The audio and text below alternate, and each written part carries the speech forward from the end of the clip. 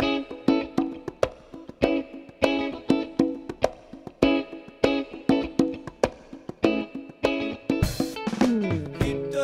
everybody, this is Adam Niederprum.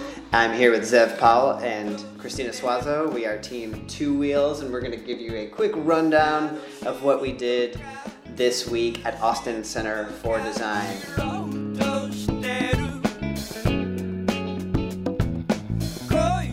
This week... Why are we team Two Wheels, Adam?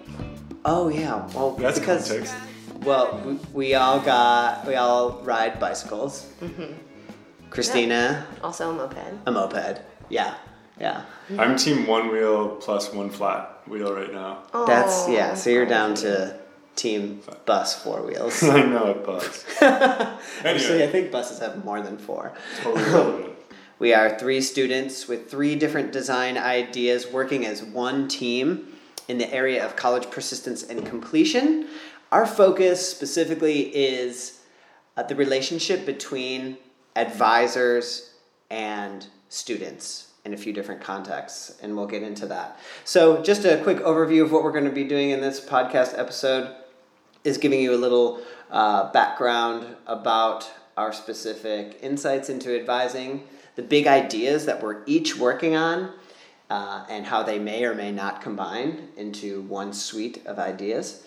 Also, we were out in the field this week prototyping and user testing, so we've got a few stories from that and a few lessons learned before we close. So we're in the stage of the design process where we've come up with ideas to increase the efficiency and effectiveness of advisors in an academic context. So we've done lots of research in the past few months. We've developed insights from that research based on problem statements. An insight for us is intrusive advising is effective advising, as an example. And we came up with over 200 ideas, some that were totally bonkers, for this big world of advising. And we cut it all the way down to 3. And this week was the first week that we took our ideas, we made them tangible, either in like a prototype app or on paper, and we brought them in front of strangers, mostly students and advisors, to see what they thought. So we're going to go around and talk about the specific problem that we're working in, the problem area, and our specific solutions. So Zev, do you want to start off by saying what your problem area in advising is? Yeah, sure. So one of the insights and pain points we heard in doing our research with advisors of non-traditional students is that it's hard to get students to get in touch with advisors about non-academic reasons and to really tap into that emotional side of being an advisor to a college student, and that there's so much more that an advisor can do for a college student outside of just helping them register for classes or do financial aid. And one thing we heard repeatedly is that the first semester of college is a really important time for students and getting settled, especially if they're a first generation college student. Their families aren't familiar with college, their friend network isn't around them anymore, they might be away from home, or just that not many people understand what they're going through that are around that student. So we saw that this first meeting potentially, or those first couple meetings with an advisor is going to be really important. And so what I'm working on is developing the solution to that problem is to develop a product that helps bond students with their advisors at an early stage and build that rapport and that trust and an understanding that you can normalize some of these sort of more hidden problems that students might not even know could be something that they would brush up against as a non-traditional student in college.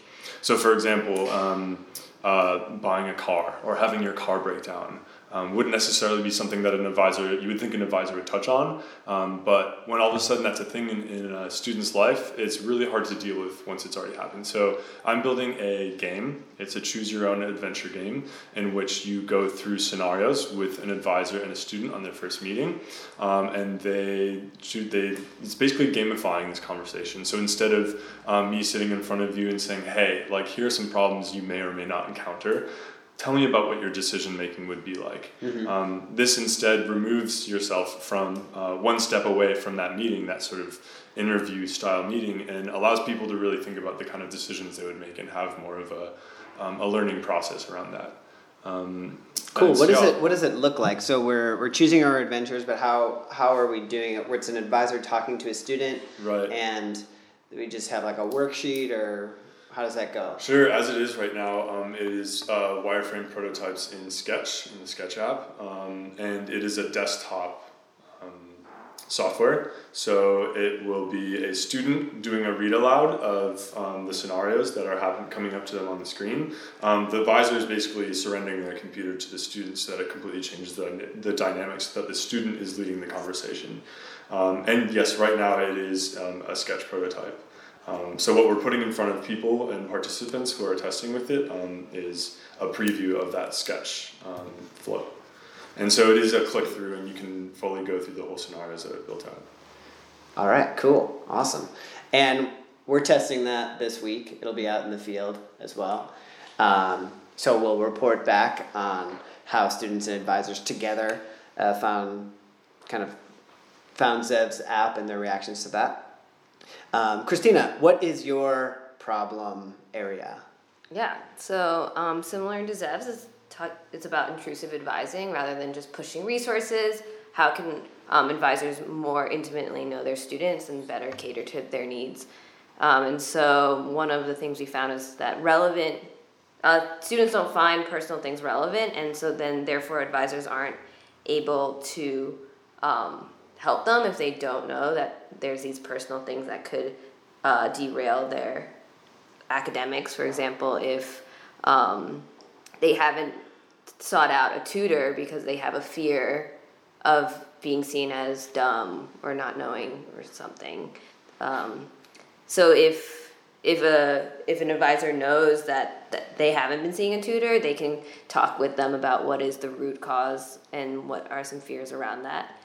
So the idea is that the students who need help aren't asking for help, and they aren't thinking that personal things are relevant. And so how can we build something that advisors in the first meeting with them can better assess what are these underlying potential problems that can derail their academics? Yeah. And so what we built is this survey that students take before a meeting that can kind of identify certain markers. So things like, do they have reliable transportation? Because that can mean they're starting to skip classes. Are they taking care of themselves? Are they exercising? At home, is their home life okay? Because that can start being a distraction. Is their financial situation in line? And so we're going to ask behavioral questions to try to identify these markers so that advisors can then bring it up during the meeting in a sensitive way. Cool. And so what does it look like? What can we picture? So what we've been prototyping right now is a 10-question survey. I've been putting that in front of students to see if they think that is too intrusive or not, and they've seemed to respond positively to it, saying that this is something they'd use before meeting. And then also from an advisor standpoint, they see it as a way to do a quick, almost vitals of the student, similar to how you would with a doctor that's looking for your blood pressure and temperature and weight. Like, this could just be a quick vital check. How is the student doing? How would I rate them based on at risk of dropping out or not? Mm-hmm. And so I've had 2 advisors say that this is something they could use, and in the future they could use it to help train other advisors who are new and not used to intrusive advising, and then also could help them prioritize their caseload. So should I meet with the student 3 times a month or once a month? Nice. So yeah, already have interest from advisors. Mm-hmm. So that sounds like an intriguing start. I'm working in a similar problem space to Christina. Problem is most advising goes to students who don't need it. Similar problem. Non-academic factors can affect academics. So, mental health, financial situation, all those things that Christina mentioned. My solution at the moment is a quick and easy mental, financial, and social check-in of mental, social, and financial health. Basically, it's emojis from sad to neutral to happy. And students do a really quick check-in sent by their advisors, and students check in, and also they have an opportunity to write. If something's bugging them, they can type it into this app prototype. It's the kind of running name for it is Many Health's app. And right now it's just on a computer, and it's a prototype on a cell phone as well. And we're getting students' reactions from it to really see, is this non-academic stuff something that students will willingly communicate with their advisors about? Under what circumstances will they share that personal information? And do they trust the system? Do they have a relationship with their advisor? So that's something we're working on. All right, guys, so we've updated everybody on kind of exactly what we're working on, but what about lessons learned this week or interesting stories from the field? Because we had 19 interviews total that we did as a team this week. We approached strangers and students just out of nowhere at ACC and up at UT, University of Texas, as well, and we had some success with that. So any kind of lessons learned or surprising things from testing out this stuff from people who had no idea you were about to ask them, hey, want to try this? Sure, yeah. Well, one of my biggest concerns about my product was that it's so specific to the type of student, and that these scenarios that I build for this Choose Your Own Adventure, if they don't apply to that student, would they really find it a valuable exercise? And how do I make that work between an advisor and a new student? Yeah, and your first Choose Your Own Adventure story is related to the FAFSA, the financial aid assistance, and how it's sometimes quite hard for students to fill out, especially if they're still dependents on their parents and they need all of their tax IDs and social security number and all that information, which is quite hard for some families. But what was interesting, I found that I went to ACC and I was concerned that I was going to go into the lobby and talk to people, and I was like, well, what if these students don't have these problems? Will they find this a valuable tool? So I walked in and I pretty much walked up to the first 3 people who didn't have headphones in, so I could actually talk to them. And they happened to their demographic were probably, mid-20s white girls. Mm-hmm. And so I was like, I have no idea what their background is. So I would ask them ahead of time, hey, have you done the FAFSA? Some of them had and found it very easy, and some of them hadn't.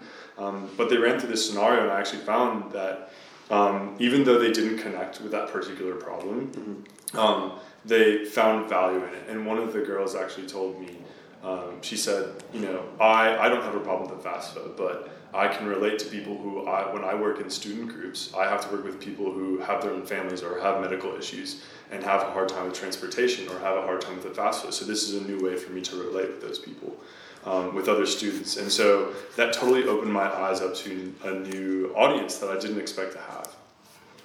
Awesome.